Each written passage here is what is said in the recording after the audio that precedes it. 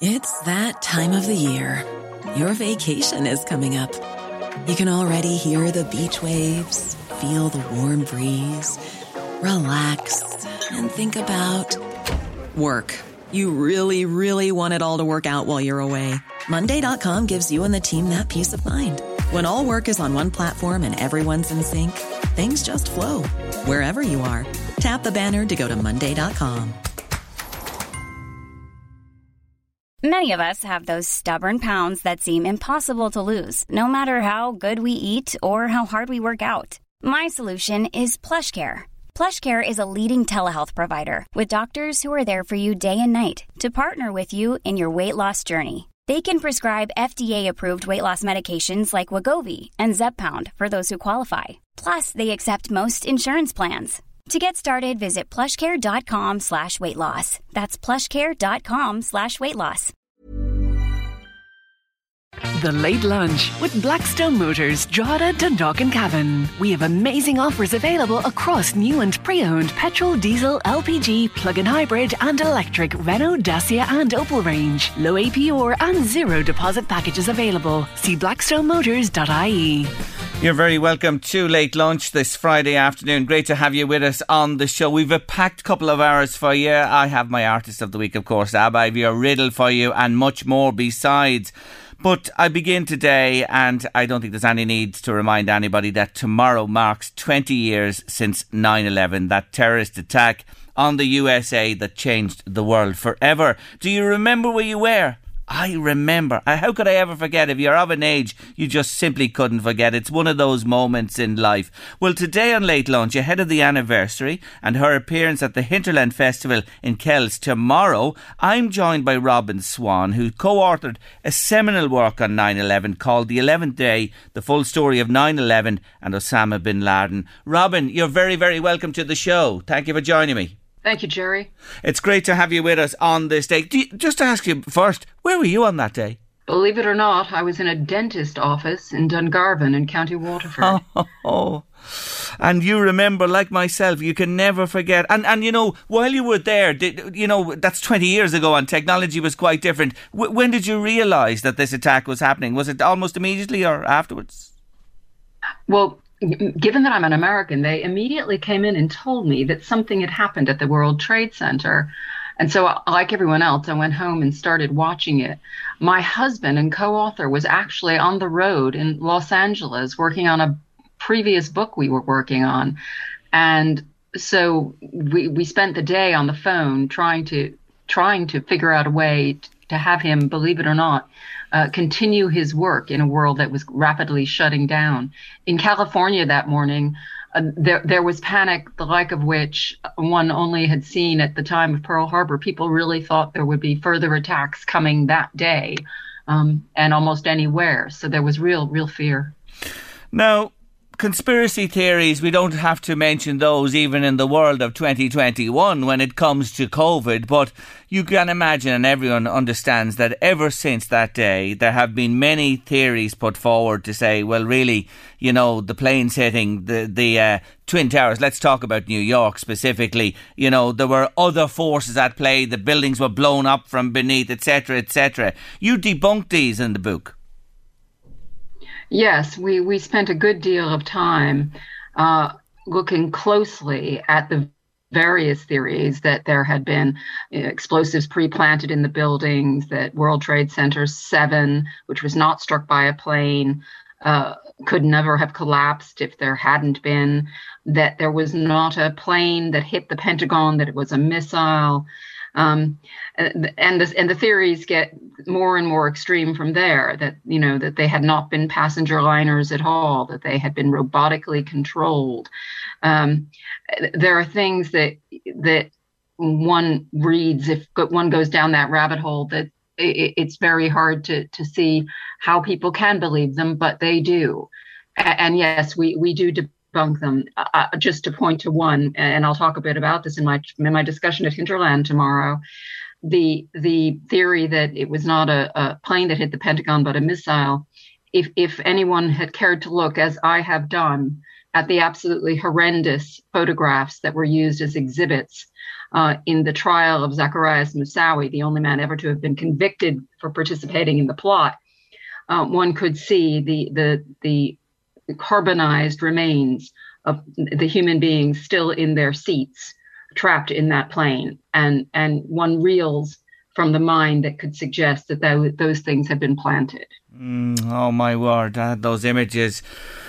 Horrendous indeed. Those poor innocent people who boarded flights to go about their business or go on a break somewhere, and little did they know they were being flown to their death. So no cover up for sure. Now, but there are conspiracies to be talked about, and you talk about them in the book. Firstly, you have to talk about the confusion that surrounded the response to the crisis by the military in the States and civil aviation authorities.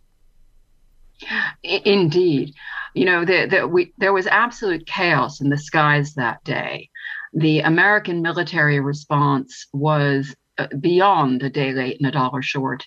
The interceptors that were sent out that morning were often chasing phantoms. The chaos of the day was really only brought to an end when Ben Sliney, the FAA National Operations Director on the ground, ordered first an air stop, and then he ordered the grounding of some 4,500 planes under his authority. And that meant that the chance of further disaster, even inadvertent disaster, because an American military plane, could possibly have intercepted a non-hijacked airliner in the chaos of the moment. So Sliney's actions were truly heroic in bringing that all to an end. And he was the one man who did, as you say, it was all over the shop.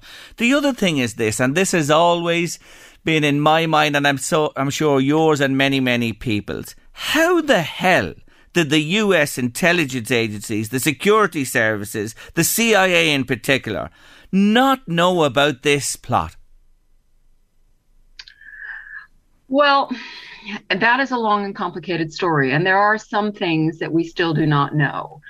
A principal pivotal moment when the CIA seems to have blown it very badly, or there are things we do not know, and I am not sure which it is, but the CIA had been tracking two of the hijackers, Nawaf al-Hazmi and Khaled al-Mihdhar, as far as a terrorist conference in Kuala Lumpur in 2000. And then, in the words of George Tenet, the then CIA director, they simply lost them. Now, that is not true. They did not simply lose them.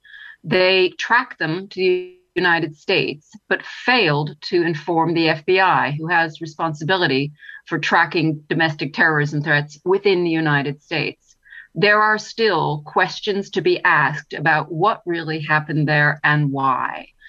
It has been proposed that perhaps the CIA thought that the FBI was not really well equipped to do that kind of intelligence operation and tried in some way to run a surveillance operation of the terrorists on U.S. soil, which would have been illegal, or that they had been working in cooperation perhaps with a foreign liaison, another intelligence service to do that, which would also have been illegal.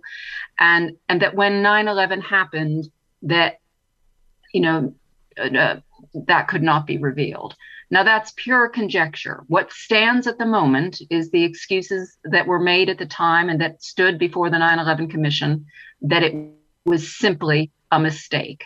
And it may well be that it was simply a mistake. Intelligence officers are, after all, only human beings. But obviously the follow-up and the linkages between the various parties responsible for security is something, of course, that has been looked at since, and you would hope would be closer. Tell me this, I'd make a comment myself. The hijackers, they made no attempt, of course, to cover their identities or the trail they left behind them electronically and records and everything. The US knew pretty quickly it was Al-Qaeda and Bin Laden. But I have to ask you two things.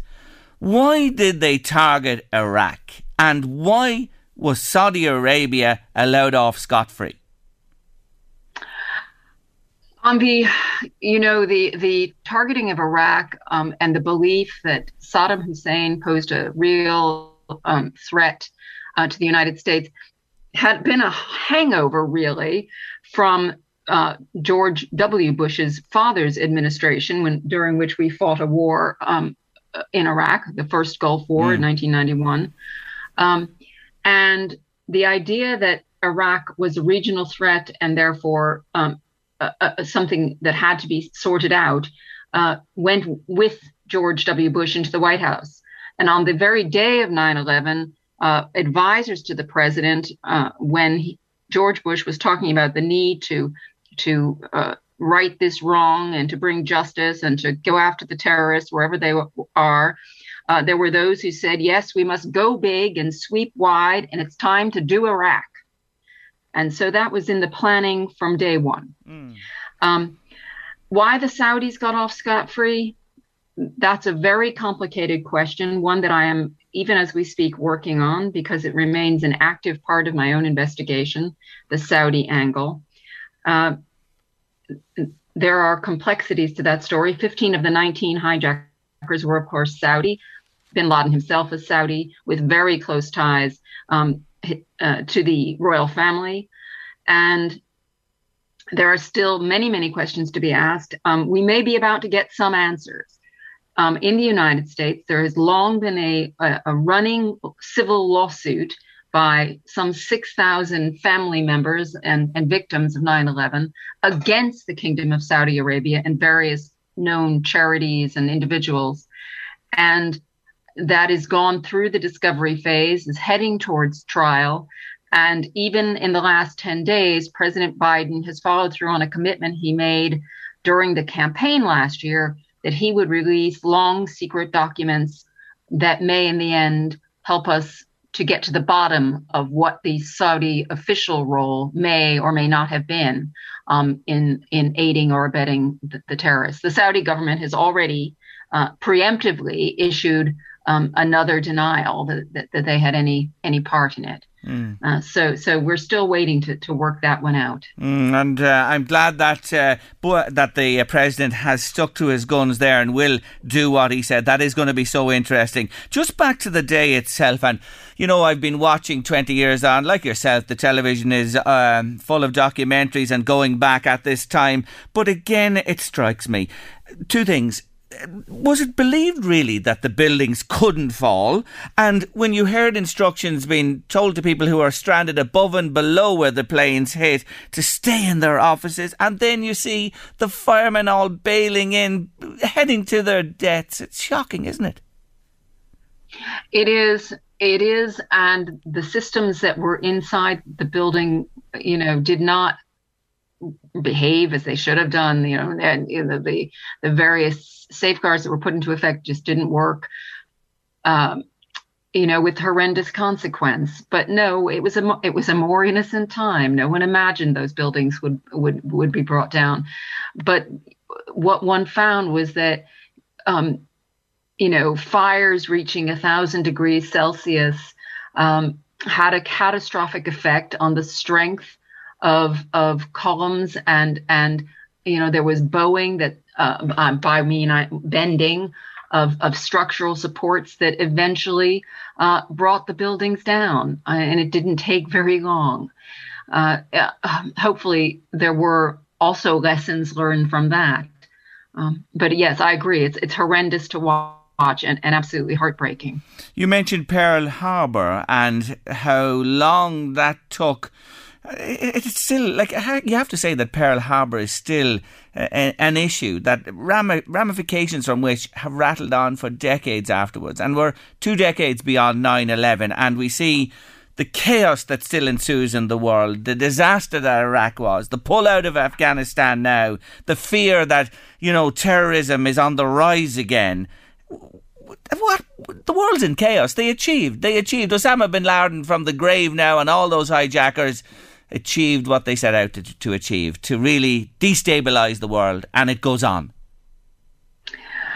I fear it does. I see the same things you see, and looking at Afghanistan today, you know, the Taliban 2.0, as they're called, who have already put in place as their cabinet some of the most hardline members of their group. I don't see any schism between them and Al-Qaeda. They still are very closely linked. And with the Taliban in charge, Afghanistan could well become a territorial haven for Al-Qaeda again, bearing in mind that Al-Qaeda in 2001 had some 400 members. Now, today, it's a franchise. It's a global organization from North Africa to the Arabian Peninsula to East Asia, and it numbers some 40,000 members. So, yes, Osama succeeded in sowing chaos behind him, and I'm afraid that a lot of the United States, and I say our because I am still a proud American. I've lived here for 30 years, but I will always be an American.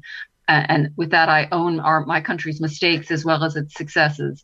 And many of our failures are our sort of own goal on the 9/11 issue. And that remains, that remains a frightening truth. Just before we finish, you would despair to ponder your words there. And, it's a fundamental clash of ideologies between Western society and, a fundamentalist Islam belief that is totally on the other side of the spectrum and all else that lies in between. Is this the way of the world forever, Robin Swan? Oh, God, that's a terrible question. Sorry.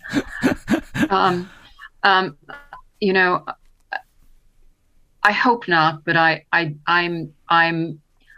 and I look at the world and I look at the young people of the world, and I think there is hope. I think the best hope for Afghanistan is the 20 years they had where young women were educated and young men and women got a chance to experience what life could be like in a different world. And they hold out the most hope for any kind of stability for Afghanistan. I think it's a slim one at this point, but maybe over time, the young people of the world will do things that differently than we have done them. That's all we can hope for. I didn't mean to end on a negative note, but it is a question that has to be asked and something that will have to be addressed and dealt with. And I'm always hopeful, like yourself, that the younger people and next generations, please God, can come to grips with this. Look, you've given a taster to us for tomorrow at Hinterland, and I just want to remind listeners today, you are appearing at the Hinterland Festival tomorrow at 5:30 on the O'Brien SuperValu stage. Folks, you got to go and see this woman and listen to her. We've only touched the surface today. She's absolutely brilliant, and if you'd like tickets, hinterland.ie or the Book Market in Kells as well. They look after you there. All the details are there. You're fantastic, and I thank you for joining us on the day before the 20th anniversary of 9/11. Robin Swan, thank you. Thank you, Jerry. Take care. Bye-bye. She's a brilliant, brilliant lady. She really is. And that book, if you haven't read it, I recommend it to you. The 11th Day, the full story of 9/11 and Osama bin Laden. It makes some reading. It debunks the lies and factually it puts in context all that happened. Late Lunch, LMFM Radio. Your riddle's on the way. Here's your riddle on Friday. The numbers you need: 086 1800 658 to WhatsApp or text me your answer, and we've a nice little prize for you. Listen carefully. When asked, "How old are you, Megan?" she replied, "In 2 years, I will be twice as old as I was 5 years ago." How old is Megan today? Once more. When asked, "How old are you, Megan?" she replied, "In 2 years, I will be twice as old as I was 5 years ago." How old is Megan today? Answers to 086 1800 658 with your name and details, please. Robin Swan, wasn't she brilliant? Yes, I'm getting messages to say that lady was fantastic, Jerry. She was indeed, and she's at the Hinterland, hinterland.ie tomorrow if you want to go and listen to her. It's brilliant.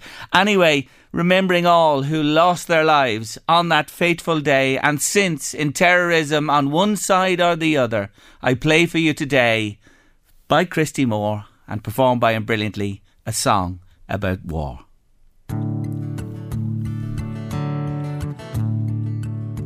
One summer's evening, drunk as hell, I sat there nearly lifeless.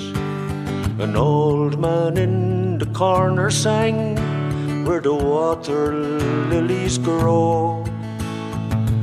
On the jukebox, Johnny sang about a thing called love, singing, how are you, kid? What's your name?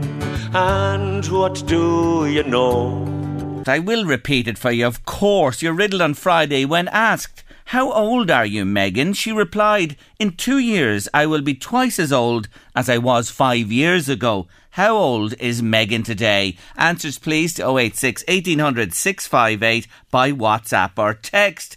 Now, husband and wife Colm Keane and Una O'Hagan previously collaborated on #1 best-selling books about animals, Saints Therese and Bernadette, and on Wednesday of this week they published their latest work, which is all about Saint Bridget, who has big connection with us here in the Northeast. And I'm delighted to say hello to Una O'Hagan again today. Hello, Una. Hello, Jerry. I'm a bit nervous. Yeah, you're right. Bridget has huge connections there, and I fear your listeners will know an awful lot about her, so I'll have to be at the top of my game. Listen, Una O'Hagan's always top of her game. Not a bother to you. Do you know what I wanted to start with? A bit of fun to start with. She gives her name to so many things, like we know schools, places, churches, wells, etc. But tell them about the old biddy thing. I love this. Oh, I know. Isn't it wonderful? Good old Minnie Reardon. I know some of your listeners will know of her. She was the genuine old biddy. And of course the name comes from Bridget, because there were a lot of Irish servants in both the UK and in the United States who were called Bridgets. They were known generically as Bridgets, but when they got older, they were known as old biddies because they knew too much. They knew what the master was up to. They knew what the mistress was up to. And, you know, if they were in the mood, they would tell everybody what was going on. So they weren't terribly popular. But, yeah, we've a great story. It's actually one of Colm's favourite stories in the book, of Minnie Brennan and how she was the gossip of Leestown. Yes. And it was a brilliant character written by Wesley Burroughs. She spotted everything that was going on, told everybody, and quite a lot of the time got it wrong. I tell you this, the Reardons was a staple in our house as we were growing up. You just couldn't be missed. It was must-watch TV on Sunday evenings, and poor Batty Brennan hadn't he the time of his life, that's for sure. The long-suffering, I mean, God love him, such a lovely man, and married to somebody. Fantastic. There wasn't a better character actually written on Irish television, you know, since then. No. And the irony was that poor Annie Dalton, who played Minnie, she was the last to know that the series was ending. It was a journalist, I think, from the Evening Herald who rang her, and she saw the irony of it. The biggest gossip was the last to and know. she didn't know. Isn't that interesting? Straight from the off in the book, I just want to read a couple of lines because I think this really contexts her. It says, this is a book about a Nabbis, monastery founder, miracle worker and saint who in the 5th and 6th centuries wielded more power in the Catholic Church than any woman has wielded before or since. That's some statement, Una. Oh yeah, and it's not an exaggeration. You know, we really don't know. We're not aware of the half of what she did. I mean, first of all, she was a bishop. Second of all, she founded Kildare Monastery, along with a number of other monasteries, but the Kildare one was quite extraordinary. I mean, it was so innovative. Nothing like it would be seen on the continent for about, I think, 900 years or thereabouts. It had a scriptorium. It had, there was a cathedral there. It was a dual monastery. There were monks as well as nuns. They ran a hospital, a guest house, they'd schools, and a kind of ironworks for chalices and farm. I could go on and on. But she was quite extraordinary. She was way ahead of her time. And a master brewer to boot. I know. Wouldn't you love to be in her company? All right. Move over, Hop House. What are you talking about? They're only in the halfpenny place. Because ale, it was actually ale that she brewed at the time because there weren't hops in Ireland. And ale was a very important drink because it was nutritious. It was safer than water. You got calories from it. And it wasn't as intoxicating then as it is now. So it was a kind of a staple of the diet at the time. But again, this happened up in your neck of the woods. There were 17 monasteries that Bridget used to supply in a place called the Fair Tulloch, which is basically ancient Meath. And one Easter time, she ran out of almost all her ingredients except for one portion of malt. But that didn't stop her. Somehow, miraculously or otherwise, whatever way you want to look at it, she supplied all 17 monasteries for 11 days. So they must have had a good time. I'd say they had a great time. Now, as you said, synonymous with this area here, not far from where I sit today. She was born at Faughart in 450 AD. And I wanted to come up, well, a few centuries, because 1934, and you write about this in the book, was a significant year, that pilgrimage. It was a great summer, and the great and good in politics and life in Ireland, and over 15,000 people descended on it. Yeah, absolutely. It was the first national pilgrimage to Faughart. I mean, it was hot. It was about 98 degrees on the day, and it had been a very hot summer, and there were people falling like flies. I think it was the John's ambulance were involved in looking after them. But there was a huge crowd came. There were, as they called them, omnibuses from all over the country. Trains came. There were bicycles parked left, right and centre, thrown here, there and everywhere.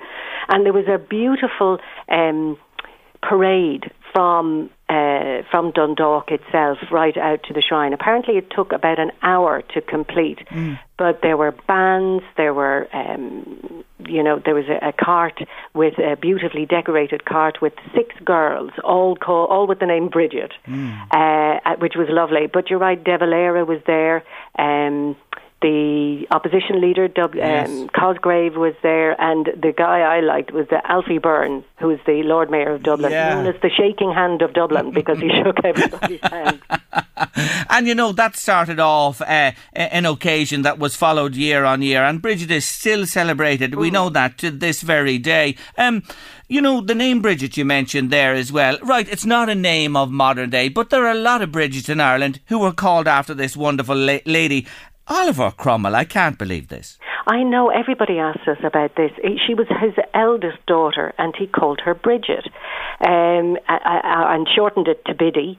She also had a daughter called Bridget, who was known as Little Biddy, and Cromwell was actually mad about his granddaughter. He trusted her with all sorts of information, even when other people would say to her, that little girl is still around here. She said, I would trust her with anything. And the name actually went right through up to the 19th century. That's as far as we could trace it. But I find that extraordinary that Oliver Cromwell called his daughter Bridget. But it was everywhere. It was everywhere. I don't want to mention, I don't like mentioning this man's name, but the name Hitler, which just, we really want to forget about. Well, we shouldn't forget about ever, and what he brought to this world, terror and murder and everything else besides. But the name Bridget and Hitler, what's the connection there? I know. Adolf Hitler's sister-in-law was Bridget from Tallaght, and I find that amazing.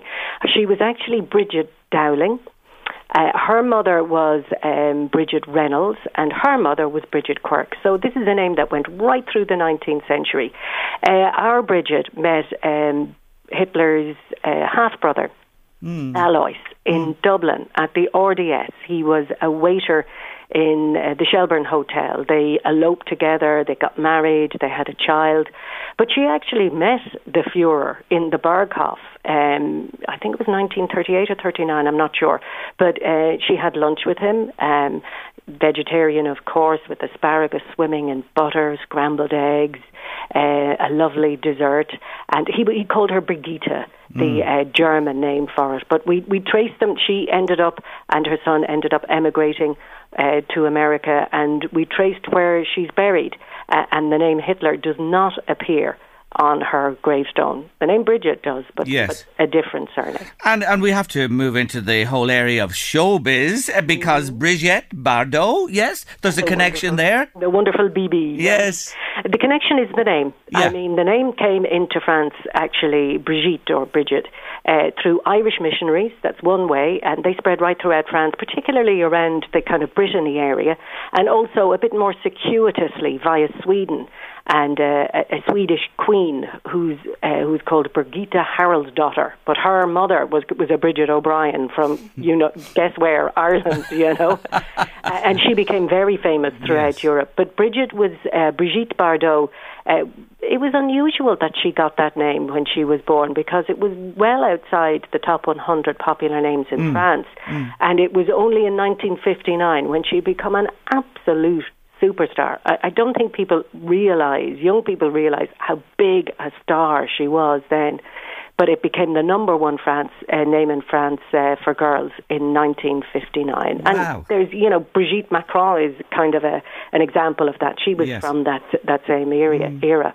Well, the name has reached far around this little globe that we all live on. When you think about it, and I mentioned it a few moments ago when I read the lines from the beginning of the book, like women in the church, and it goes on today, for the whole area of equality and why aren't women priests, etc. How did this woman of our time wield such influence? Well, she was an absolutely iron-willed, determined woman who knew what she wanted to do. She won great respect at the time from people like Bishop Mel, Saint Gildas from England came over to her, made a bell specially for her. Saint Brendan met her. She was hugely esteemed. But she also, nothing could stop her, and she knew what she wanted to do. And she succeeded, and she ended up, Colm says that, just as an example, the Kildare Monastery, he said that was the equivalent. When you know what's happened there, when you realise the size of it, it's like a Google or a Facebook. But the additional thing is that she was actually a bishop as well. Yeah. You can't forget that she was ordained a bishop by Bishop Mel when she went to be professed as a nun. And he read, according to the great texts of Ireland, the Behu Brigta, the Liber Hymnorum, the Book of Lismore, he read the episcopal order over her. And that meant that she was a bishop, and a bishop she remained. So she had that kind of external sign that she was a bishop. How long did she live for, Una? We think she died probably in her early 70s. We think she died around sort of 523. Give it, a few years either side of that. So she had a very long life. For the time, and when people, the mortality was much younger, and to live into your 70s was some achievement. Again, back to this, because we know it here. We celebrate her here on LMFM every year. There's, especially in the month of February, and all around that as well. The crosses, the wells, the pilgrimage. There's a festival. Bridget of Ford and Dolores, a good friend of ours, is involved with it every year. But how has she endured, and why has she endured? Do you know, it's very interesting. In a way, the powers that be were against her. She lost the political battle with Patrick, or really with Armagh. Armagh was promoting Patrick, Leinster was promoting Bridget. And the church in hundreds of years back ruled for Patrick. She wasn't helped by the fact that she was a woman, and there were various other reasons why she was... The church tried to write her out of the picture, but they never succeeded. They just didn't. People took her to their hearts. They knew about her. They knew about her Bridget's Cross, the real physical manifestation of Saint Bridget. They held on to her feast day. I mean, everybody knows 1st of February. Oh, spring is coming, and you immediately think, that's Saint Bridget. So I think she's actually in people's hearts, maybe even more than, and psyche and memory, even more than Saint Patrick. Saint Patrick is a day to celebrate, to have fun, to celebrate being Irish. But Bridget is, I think, a different day. Oh, the spirituality of the day gets me always. It really does. And you've just hit the nail on the head there. Look, it's a wonderful book. You've done it again, the Perry. I have to say to you, you're the only people in the world, I think, could get us all enthused about a saint that lived way back when, 450 AD, and make her relevant and bring her to life again today. Tell Colm, a masterpiece again, both of you. Fantastic, I have to say. It's a great I'll tell book. him, he'll be delighted. Listen, you're a great team together, I have to say, and it is out now, folks. It's called The Book of St. Bridget by Colm Keane and Una O'Hagan. This will be up in the bestsellers charts. I make my prediction here today. I don't know what to predict with Mayo and Tyrone tomorrow, but I do predict that this book will be top of the bestsellers. Una, you're a star, and thank you so much for joining us, and regards to Colm again, please. Not at all. Thanks, Jerry. Take care of yourself. Bye-bye. Bye-bye. That's the wonderful Una O'Hagan there, former RT newsreader, of course, brilliant journalist. And that book, yes, I have it here in my hand. It's a lovely book. Would you like it? Anyone out there like to read this about St. Bridget? I'll give it to one of you today. You can have it. Here's the question. It's very difficult. Tell me, what day in the year is the feast day of St. Bridget? If you were listening to Una there, she mentioned in a moment ago, the feast day of St. Bridget. For the book today, 086 1800 658. WhatsApp or text me to the show now with your name and the answer. And if you'd like to call Karen, she might like to hear from you out there. 1850 715 958. Queen, don't stop me now. You'll not be stopping us on Late Lunch for sure. Great to have you with us on the show this afternoon. Welcome if you're just joining us on your smart speaker, the app, or on lmfm.ie, or on your radio, of course. The old radio, very, very important. But don't forget that app. Download it and you can bring us with you wherever you go. Don't forget, tomorrow there is live commentary from 3 Premier League matches on that LMFM app, or by clicking on the Listen tab on the LMFM website. First up, Crystal Palace take on league leaders Spurs at 12:30. At 3 o'clock, it's the battle of the two strongest teams in the Premier League, because they're holding the whole thing up. Arsenal take on Norwich, while Chelsea face Aston Villa in the evening game at 5:30. Premier League Live with Now, your sport on your terms. Stream only the games that matter to you most with Now, and we will be looking ahead to sport later on in the show with our very own David Sheehan. Louise, if that's confirmed, I'm really sad to hear. It says, "Hi Jerry, I just thought you'd like to know that your old friend Nancy Stewart from Clonard passed away this morning. She would have been 108 in October." Nancy Louise. That's desperate. That's so sad. Isn't that really sad? I interviewed her a couple of times. I never got down to the house. I know it. And then the pandemic came in and all that. You're afraid to go, and the woman was in a vulnerable category. Nuala, thanks for letting us know. Am I right in saying that? She did. She did, you know what I mean? She did wars. both. 2 wars. 3 wars. Yeah.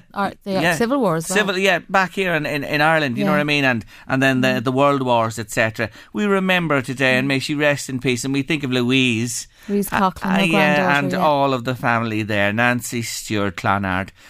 What a great age she was, and in fine fettle that woman was. She was lovely. She was lovely. She was full of the old crack. She had the twinkle in her eye. Positive. Wasn't she? Yeah. Wasn't she? Yeah. Not like Peter. What did you say about Peter? No, don't say it, what you said a while ago. I know what you're saying. Peter, lovely to hear from you again, and we're friends and adversaries. Look, I have to say that Robin Swan acknowledged Saudi Arabia's role in this. I know you mentioned to us, Peter, about it, that she avoided. She didn't. And she said that the report is coming, Biden's report as well. And you do say that you lived there for 10 years and you believe there was other things going on. But Peter, it was undeniable. The 2 planes hit the building. They went in there full flight. All those innocents died that were on those planes. The innocents in the offices as well, and the thousands that died. There's no conspiracy theory around that. Anyway, Peter, someday you're going to send us in a message, as Louise says, and we're going to fall off the chair when it comes to us. But we'll wait for that day, and we'll read it when it comes as well. Thanks for getting in touch with us on the show. Oh, there's loads coming in on the riddle now, and they want that book. Oh, they love St. Bridget out there. They really do love her, that's for sure. Still to come on Late Lunch, Nikki Kyle is with us shortly. We're going into the garden with Nikki Kyle, and we are heading to New York, yes, before 3 o'clock on Late Lunch, because Colin McKeever from Kilberry was there on the day of 9/11 as the planes hit the tower, Peter, and he'll be telling us all about his experience. So let's head to the break, and afterwards we're in the garden with Nikki Kyle. Eileen Regan from Trim has won €1,000. Geraldine McGee from a Clint near RD, 400. And Rita Black has pocketed 400. She's from Pierce Park in Drogheda. Next week's jackpot in the bingo is €6,000. Don't forget to buy your book for next week's game online or from outlets across the northeast. For more information, check it out on lmfm.ie. Let's bring a bit of lightness and happiness to the show this afternoon, because my next guest always does. We're in the garden for the next while with Nikki Kyle. Hello, Nikki. Hi, Jerry. How are you? I'm good. Thanks for joining me. Well, it's still not too late, despite the fact that the evenings are drawing in fast and the temperatures are not bad, to sow some fast-growing salads. Yeah, absolutely. You know, there's actually masses of stuff we can sow now, which will produce all winter and then actually produce lovely flowers for bees early in the spring as well. So, you know, lots of things like rocus and all of those kind of, salad leaves really like that. And open-leaved lettuces are the best to plant now. They don't get nasty sort of diseases in the winter because they don't get too damp. There's plenty of air circulation. And actually there's a big list. I won't mention them all because we don't have time. Yes. On my blog, the What to Sow for September, on my blog. And there's a list of all the stuff you can still sow. It's a surprising amount, actually. Yeah, I have packets of stuff, that I've picked up, say, over the years, and they are loose. Corn salad, Mizuno, things like that. Just put them in now. Is that what you're saying to me? Absolutely. Immediately. Okay. Because the sooner you put them in, the bigger they'll grow and the more they'll produce over winter. And it really makes sense to grow a lot of our own now because food prices are set to rise. Everyone is predicting that. And, a bag of salad in the supermarket costs an absolute fortune. I don't know how much it is. I never buy it. It's about €3, isn't it? It is. It's crackers, and you'd pick that much in 5 minutes from just a tub on your doorstep. There you go, folks. Get sowing. That's the message from Nikki today. Now, look, I'll have to tell you, and I put my cards on the table, I've given up on the garlic. I'm finished. I'm not growing it ever again. I have that bloody thing. I even tried it in the pots, and I'm no use. I have failed. What did you put in your pots? Was it peat-free compost or soil? I put peat-free compost in, so I did, yeah. And you probably overwatered it. I don't know what the hell I did, but anyway, I've given up on it. But come on, garlic, homegrown, you can't beat it, and now's the time to be thinking about it, isn't it? I mean, it really is. There's lots of wonderful varieties on the Fruit Hill Farm website, actually. They're organic, so they're much less likely to be carrying any diseases because organic farmers who produce these bulbs for sale have to be much more careful about their rotations. They can't, unlike chemical growers, they can't just grow one lot after another. They have to break it with 2 or 3 years of another crop before they grow it again. So it's much less likely to be diseased, and it's also far more likely to be stronger and healthier. And Fruit Hill Farm have a fabulous selection at the moment. They've got about 20 different kinds that you can order for planting now or any time up until January.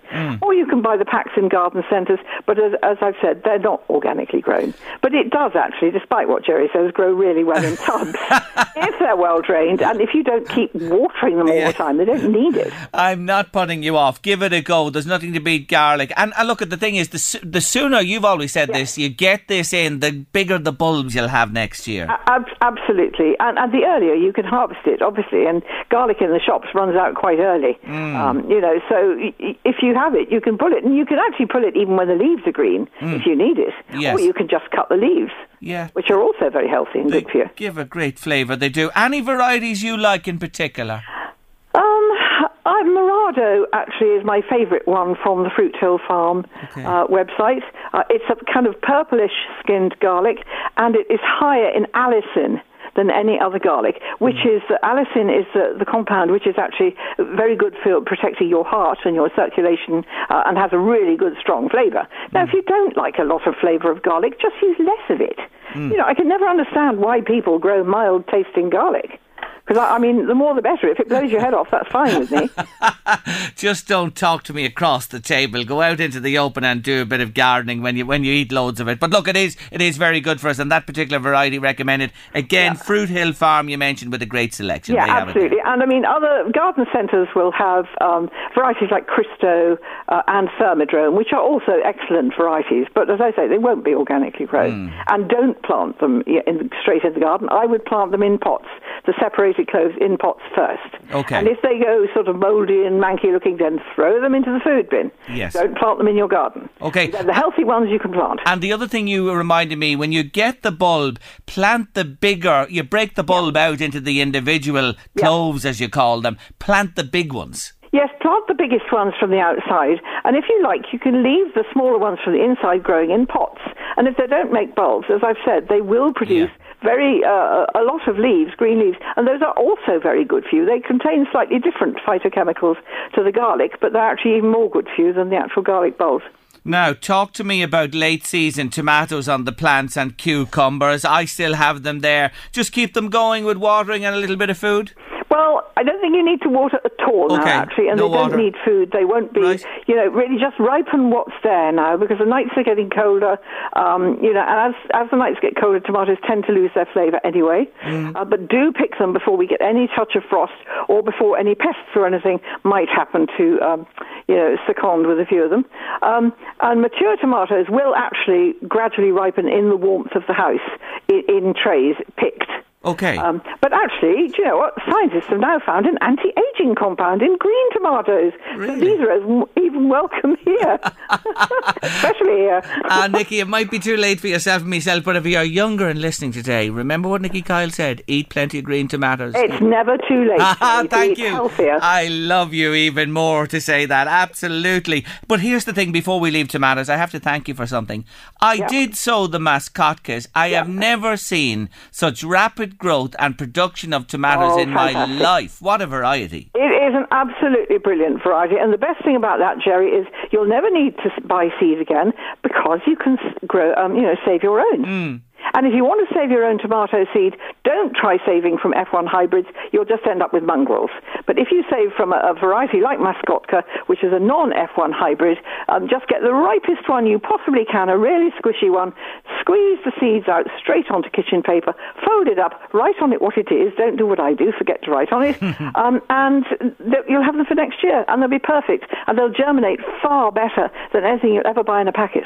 No, it's a bush variety, but it's rapid. I can vouch for this myself now, and there's loads of tomatoes. And again, the same thing, would you reduce the watering on the Mascotka as well? Oh, gosh, yes. Yeah, okay. Yeah, because what will happen is the roots will rot as it gets colder, you see. They don't like it.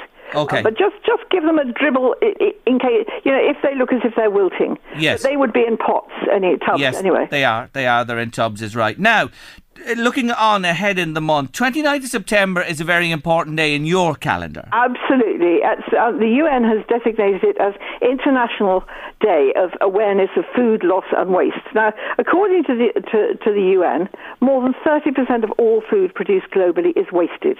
And as wasted food rots, it emits methane. And that's a powerful greenhouse gas which has 25 times the global warming potential of CO2, which is pretty scary. So, again, as I say, if you grow your own, you're not going to waste it, are you? No. And actually, a 2019 study showed that Irish consumers are each dumping 80 kilos of food waste a year. That's horrendous. And that is mostly salads, fruit and bread. Yes. Okay, so we have a problem. So grow your own, certainly, and when you're buying, you need to box clever when you're buying as well, don't you? Absolutely. If you're buying, if I was buying, I'd be looking for the reduced counter first, but don't buy stuff that's going to go off tomorrow, because if you buy one that's cheaper, it won't end up being cheaper because you'll probably dump half of it. Yeah. So buy something that perhaps you can freeze if you don't eat all of it that day, if it's just going out of date. Yep. And then, eat it later. Just don't waste. I freeze even the minutest scrap of anything, even gravy and stuff like that, but it gives even a teaspoonful will actually put, more flavour into a stew or something. I never waste a thing. Yeah, and it is a great policy. Now, tell me, what's the difference between a compost bin and a worm bin, or is there a difference? Well, there is actually a huge difference, because a worm bin takes up only a tiny amount of space. Worms are brilliant. They work through waste incredibly quickly, and they absolutely love. They'll become your favourite pets. They'll produce, they'll reduce food and paper waste to virtually nothing in a couple of weeks. And anything apart from meat and dairy can go into your, which can go into the recycling bin if you must, if wasted. But worms can eat that, and it makes fabulous fertilizer for your garden. And there's an article on how to start a worm bin on my blog again. NikkiKyleGardening.com is the website you've got to go to, folks. So look at, what would you use for the bin? Anything. A container. Basically, it needs drainage, obviously. Yep. It needs a layer of sort of bedding for the worms. So I put grapple in the bottom, then I put bark chips, then I put a bit of old potting compost, with old peat-free potting compost and some torn-up newspaper shreds or cardboard in there. Then put your food waste in, your veg and your salads and stuff like that. Put the worms in, and away they go. And worms. Tell me about worms. You get worms anywhere in your garden, or will they? You can know that ordinary earthworms aren't the thing. You can either get worms off someone who has a compost heap, yes, or you can actually get them online. Unbelievably, you can buy worms online. But they are absolutely brilliant. And do you know what? I saw the most magical thing I've ever seen in my life many years ago, about 10 years ago, when I was weeding at night by torchlight, basically. And as the torch caught the side of a plant, I saw a worm actually reaching up out of its hole to grab a soft Claytonia leaf in its mouth and pull it back down into its burrow. Really? Now, most people think that worms don't do anything. This was an earthworm. It was absolute magic, and I wished I'd got a camera, because I've never seen anything like it. And, you don't think of worms as having mouths, but they do. Yeah, oh no, they do a vital job. Those worms are actually brandling worms, because I've used them fishing myself years ago, and I have lots of them in my bins. And if you have a bin already, you can transfer some into your new bin, and away they go. Yeah. And they love it. And another great thing to put in is eggshells, because that keeps the pH up. It doesn't get too acidic if you use lots of eggshells. And what I do is every time I crack an egg, I throw them into the bottom of the Aga here, and they dry out and cook. And then, about once a month, I sort of put them all in a big plastic bag and jump up and down on them, which is great visualization. If there's somebody you don't like, you just imagine yourself jumping up and down. Nikki, I can see you. I can see you, Nikki. I see it, Nikki. I just see it, and I can hear it and everything as well. It's brilliant, because it reduces it to very fine crumbs, and then you scatter that on every layer of food waste in your bin, and that keeps the whole bin healthy. It keeps the worms healthy.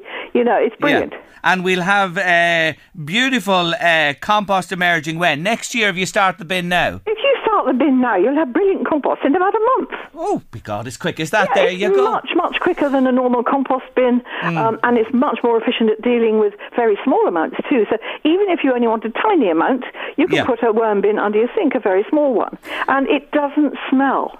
When you take that out, scoop some of that fertiliser out that the worms have produced, and it smells so sweet and lovely, like a really good compost.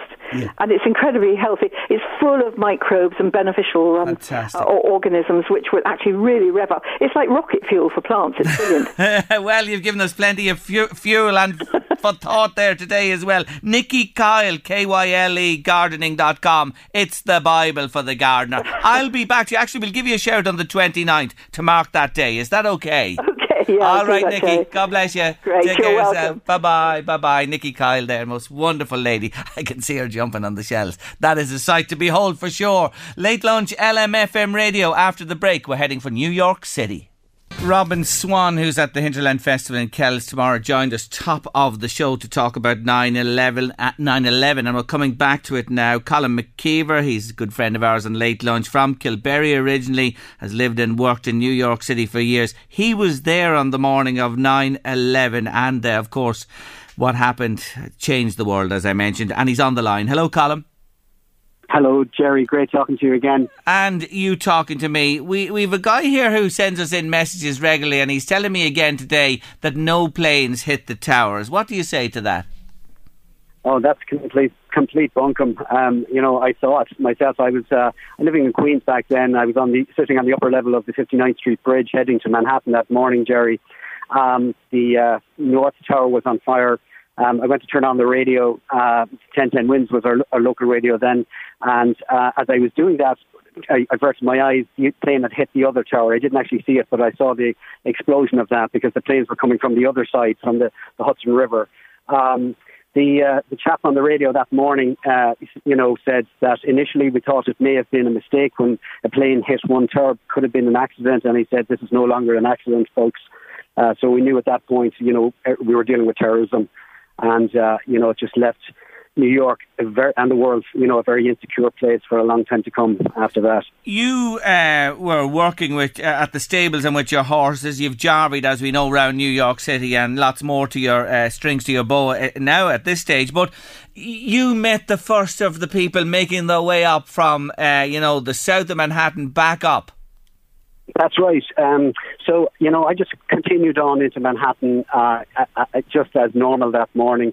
They closed the bridges and tunnels, so we were locked onto the island. lost cell phone coverage shortly after that. So I just went on my route that I know always did, parked up, and, you know, I went to like a local bar and restaurant, McQuaid's, which was near the stables then.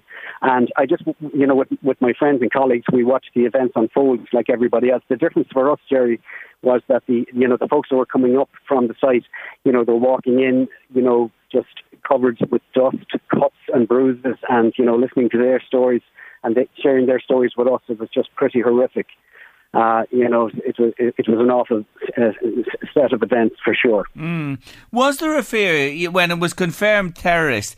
I think of things like anthrax and chemicals and that type of stuff. What was that in the air as well, that this could get much worse?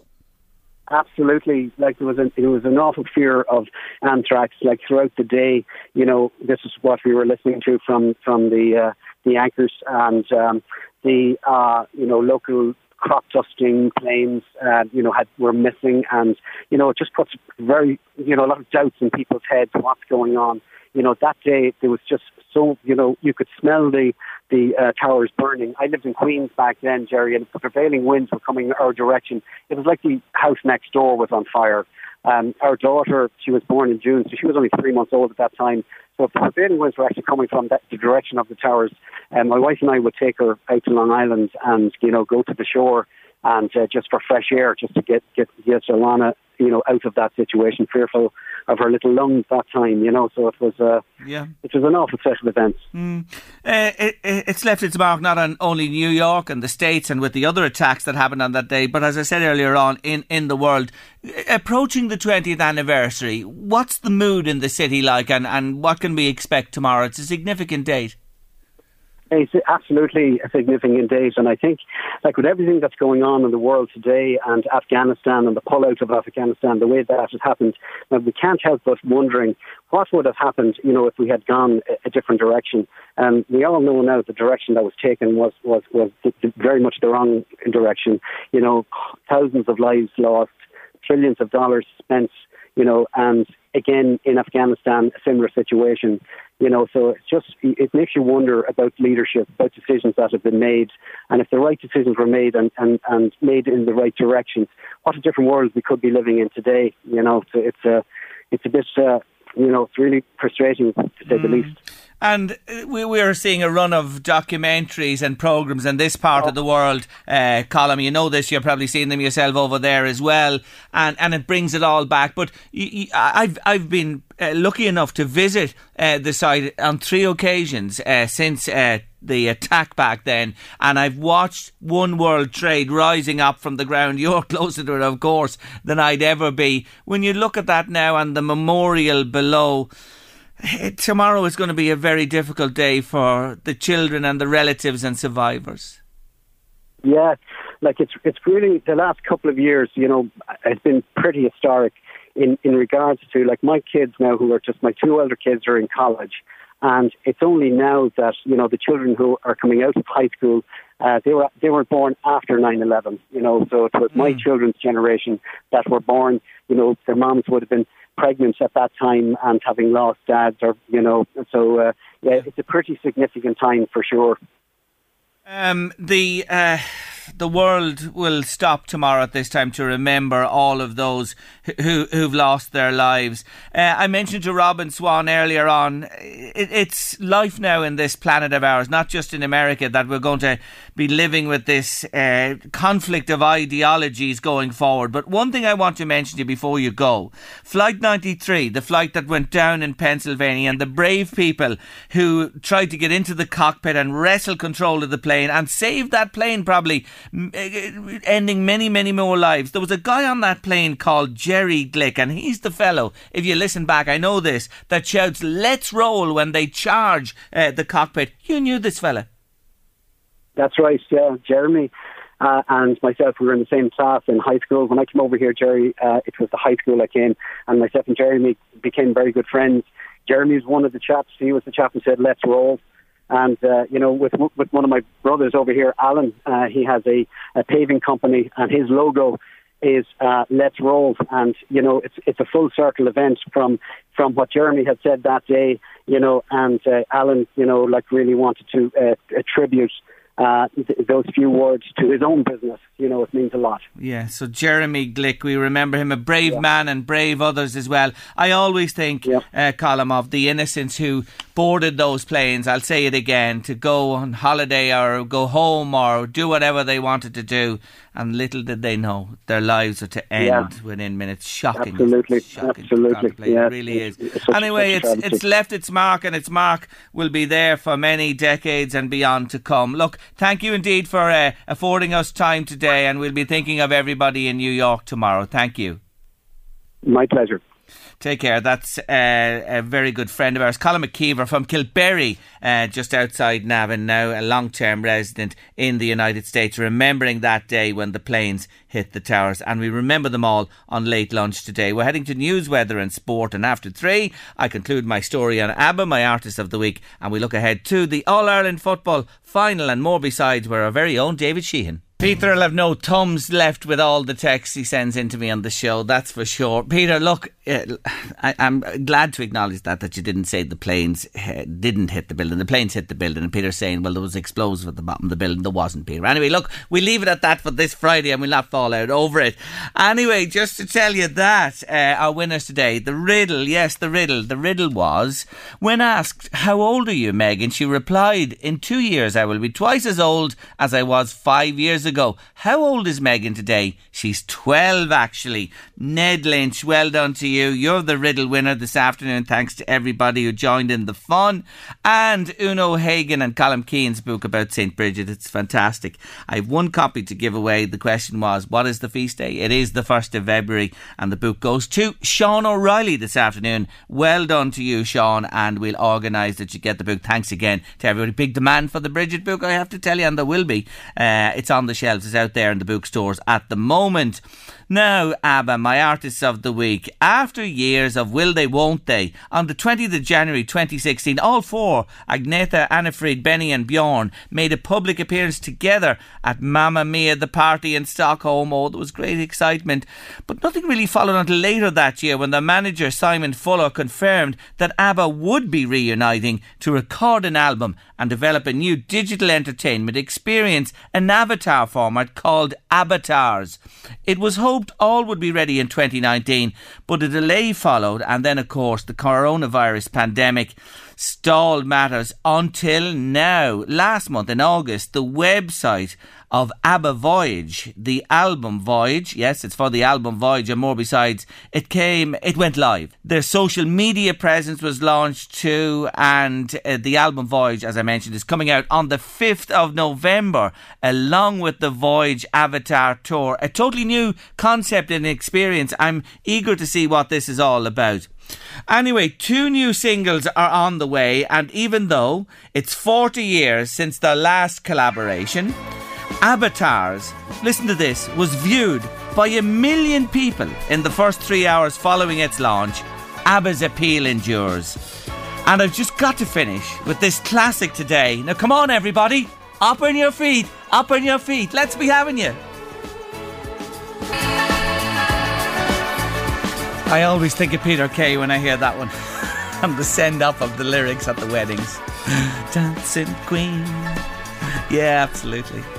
Anyway, that concludes my ABBA story on Late Lunch for this week, and we'll have more Artists of the Week for you anon. Helen, you're never too late. I'm just gobsmacked by this. It's fantastic. Hi, Jerry.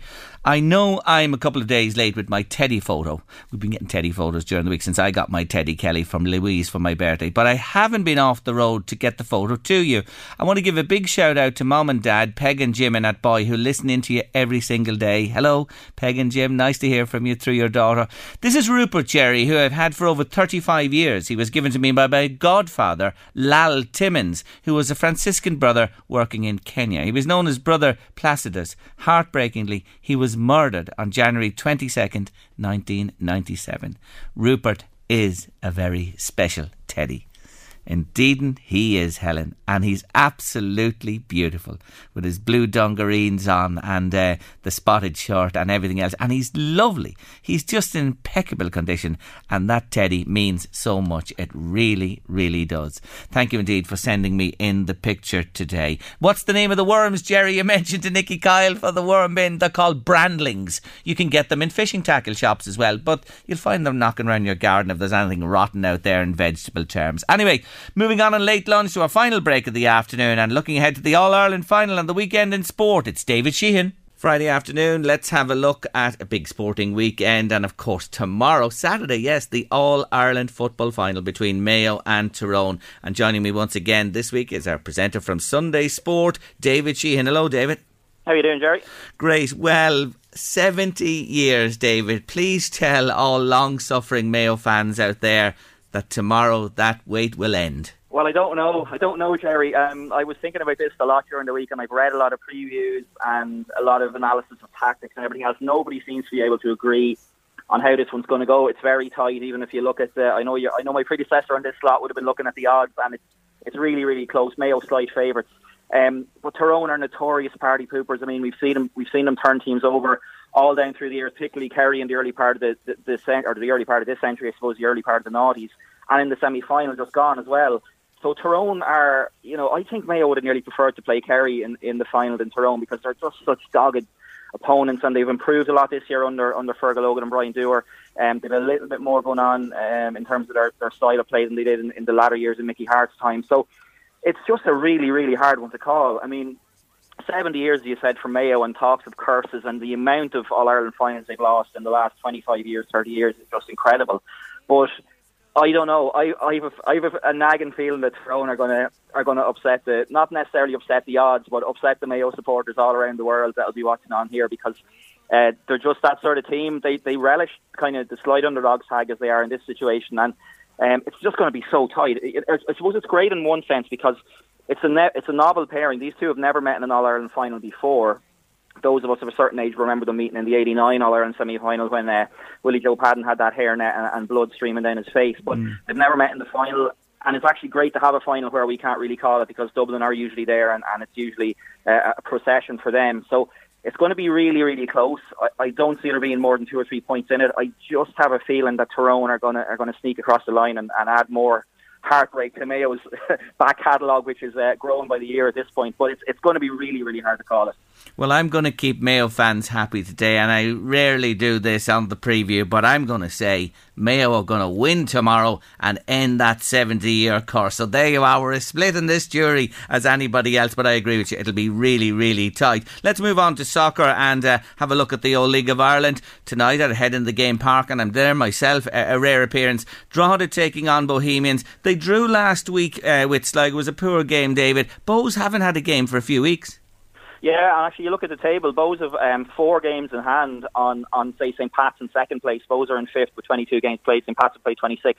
Bohs have been in action in Europe as well. They've actually got 4 games in hand on Drogheda as well when you look at the table. But the last time the sides met was up in Dalymount a couple of months ago, and it was a 5-0 thrashing for Drogheda on that occasion. And that was really the start of their kind of poor run of form. They'd beaten Sligo the week before away, went down against Bohemians, and then they struggled to get things going. But that draw against Sligo last weekend, the win against Dundalk the previous day, they've arrested that run of, it was 4 games on the spin, 4 defeats on the spin, and they were really heading at speed towards the relegation places. So they've arrested that slide a little bit, Drogheda. The good news for them tonight is Chris Lyons is back in contention, and we've talked about this ourselves many times off air. Having him back will be a huge boost for them. He was doing a fairly extensive fitness test, I suppose, last weekend before the game against Sligo, and he looked like he was moving well. I spoke to him briefly afterwards, and he said he was almost there. So he could be back tonight. Gary Deegan is back from suspension. So, as always, it's going to be really tough for Drogheda. They got that beating against Bohemians at Dalymount. They drew with them when the sides met ahead in the game park earlier in the season. James Clark had a very late equaliser that day. So it's going to be a tough one. Bohemians are obviously a decent side, and they had that little run in Europe that gave them such confidence. But Drogheda just need to, again, pick up maybe another point if they can here tonight, and just keep that little run of results going that they've gotten into in the last couple of weeks, because, as we mentioned, that run of 4 defeats in a row, they were really heading towards the bottom of the table at pace, and when you have Finn Harps and Waterford picking up points like they are, it's still certainly not a foregone conclusion that Drogheda won't get dragged into the bottom two, but hopefully they can just keep themselves in around 6th or 7th. Now, you mentioned the bottom two, and it is the clash of the bottom two in Longford this evening, and I can't believe I'm saying this. Longford welcome Dundalk. Yeah, incredible really when you think about it, that Dundalk would be in this position at this stage of the season. That defeat against Drogheda that we mentioned a few weeks ago was the result that put them into the bottom two, and then they were only able to get a draw last week in another kind of 6-pointer game against Waterford. So they find themselves in the bottom two. Longford obviously on 11 points from their 26 games, they're long gone. But the thing about it is, anyone that's seen Longford this season, they've very rarely gotten a hammering. They've suffered like heartbreaking last-minute defeats against Shamrock Rovers on a couple of occasions. They're not a bad side. They just can't score goals. That's been their problem all season. They just haven't been able to get the goals. They've only scored 18 goals all season and conceded 48. So even if they were keeping clean sheets, they weren't going to be getting the goals they needed to keep them up. So it's going to be a tough one for Dundalk. People would look at the table and assume that this would be a relatively handy win for Dundalk, but I've seen Longford a few times this season. Anyone that's seen them knows they're a really gutsy side.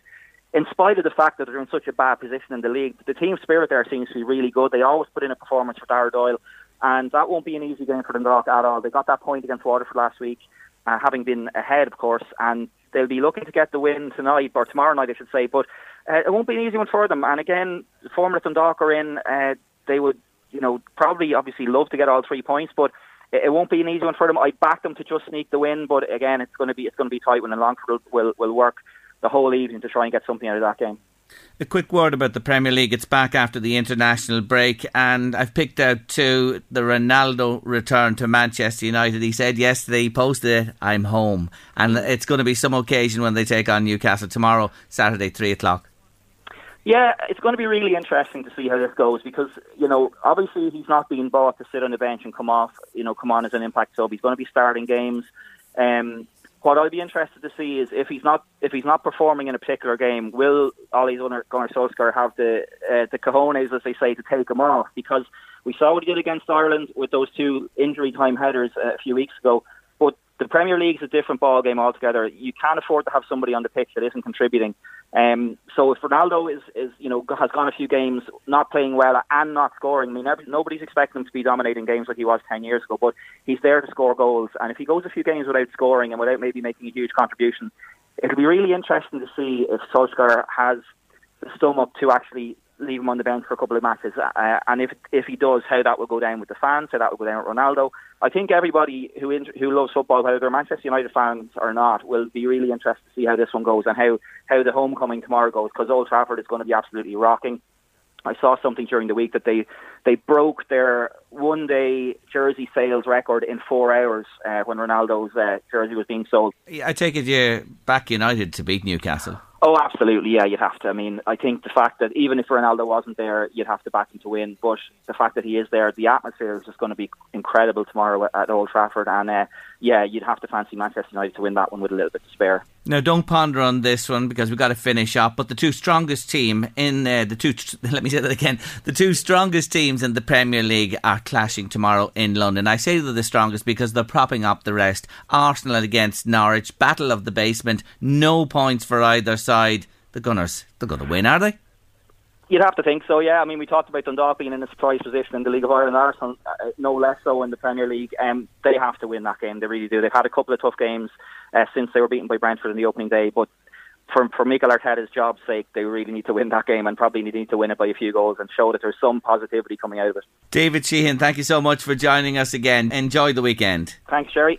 That's a lot on Late Lunch for another week. Eddie Caffrey's waiting to come with the drive. Big thank you to all our guests during the week, to you, our listeners, for joining us every day, and to Louise Walsh, of course. Couldn't do this without her. And I thank her again for a wonderful day on my special birthday on Tuesday. She played an absolute blinder. I'll never forget it, and I'm indebted to her for that wonderful memory. Thanks indeed, Louise. Anyway, I'm away for a couple of weeks. Alison O'Reilly will be in the hot seat here for the next couple of weeks with you on Late Lunch on Monday, so do join us, please, from Monday with Alison from 1:30. Take care of yourselves. See you in a while. God bless. The Late Lunch with Blackstone Motors, Drogheda, Dundalk and Cavan. Let Blackstone Motors find the perfect car for you. With over 300 cars to choose from, we have the biggest selection of pre-owned cars in Drogheda, Dundalk and Cavan. Low APR and zero deposit packages available. See blackstonemotors.ie for more details. Mother's Day is around the corner. Find the perfect gift for the mom in your life with a stunning piece of jewelry from Blue Nile. From timeless pearls to dazzling gemstones, Blue Nile has something she'll adore. Need it fast? Most items can ship overnight. Plus, enjoy guaranteed free shipping and returns. Don't miss our special Mother's Day deals. Save big on the season's most beautiful trends. For a limited time, get up to 50% off by going to BlueNile.com. That's BlueNile.com. Planning for your next trip? Elevate your travel style with Quince. Quince has all the jet-setting essentials you'll want for your next getaway, like European linen, premium luggage options, buttery soft Italian leather bags, and so much more. And it's all priced at 50 to 80% less than similar brands. Plus, Quince only works with factories that use safe and ethical manufacturing practices. Pack your bags with high-quality essentials you'll be wearing for vacations to come with Quince. Go to quince.com/trip for free shipping and 365-day returns. You know how to book flights and hotels. All you're missing is a tool to plan the travel experiences you'll have once you arrive. That's why you need Viator. Book guided tours, excursions, and more in one place. There are over 300,000 travel experiences to choose from, so you can find something for everyone. And Viator offers free cancellation and 24/7 customer support for worry-free travel. Download the Viator app now and use code Viator10 for 10% off your first booking in the app. Find travel experiences for you. Do more with Viator. Normally, being a little extra can be a bit much, but when it comes to healthcare, it pays to be extra. And United Healthcare makes it easy with Health Protector Guard fixed indemnity insurance plans. Underwritten by Golden Rule Insurance Company, they supplement your primary plan, helping you manage out-of-pocket costs without the usual requirements and restrictions like deductibles and enrollment periods. So when it comes to covering your medical bills, you can feel good about being a little extra. Visit uh1.com to find the Health Protector Guard plan for you. Hey, it's Paige DeSorbo from Giggly Squad. High quality fashion without the price tag. Say hello to Quince. I'm snagging high-end essentials like cozy cashmere sweaters, sleek leather jackets, fine jewelry, and so much more. With Quince being 50 to 80% less than similar brands.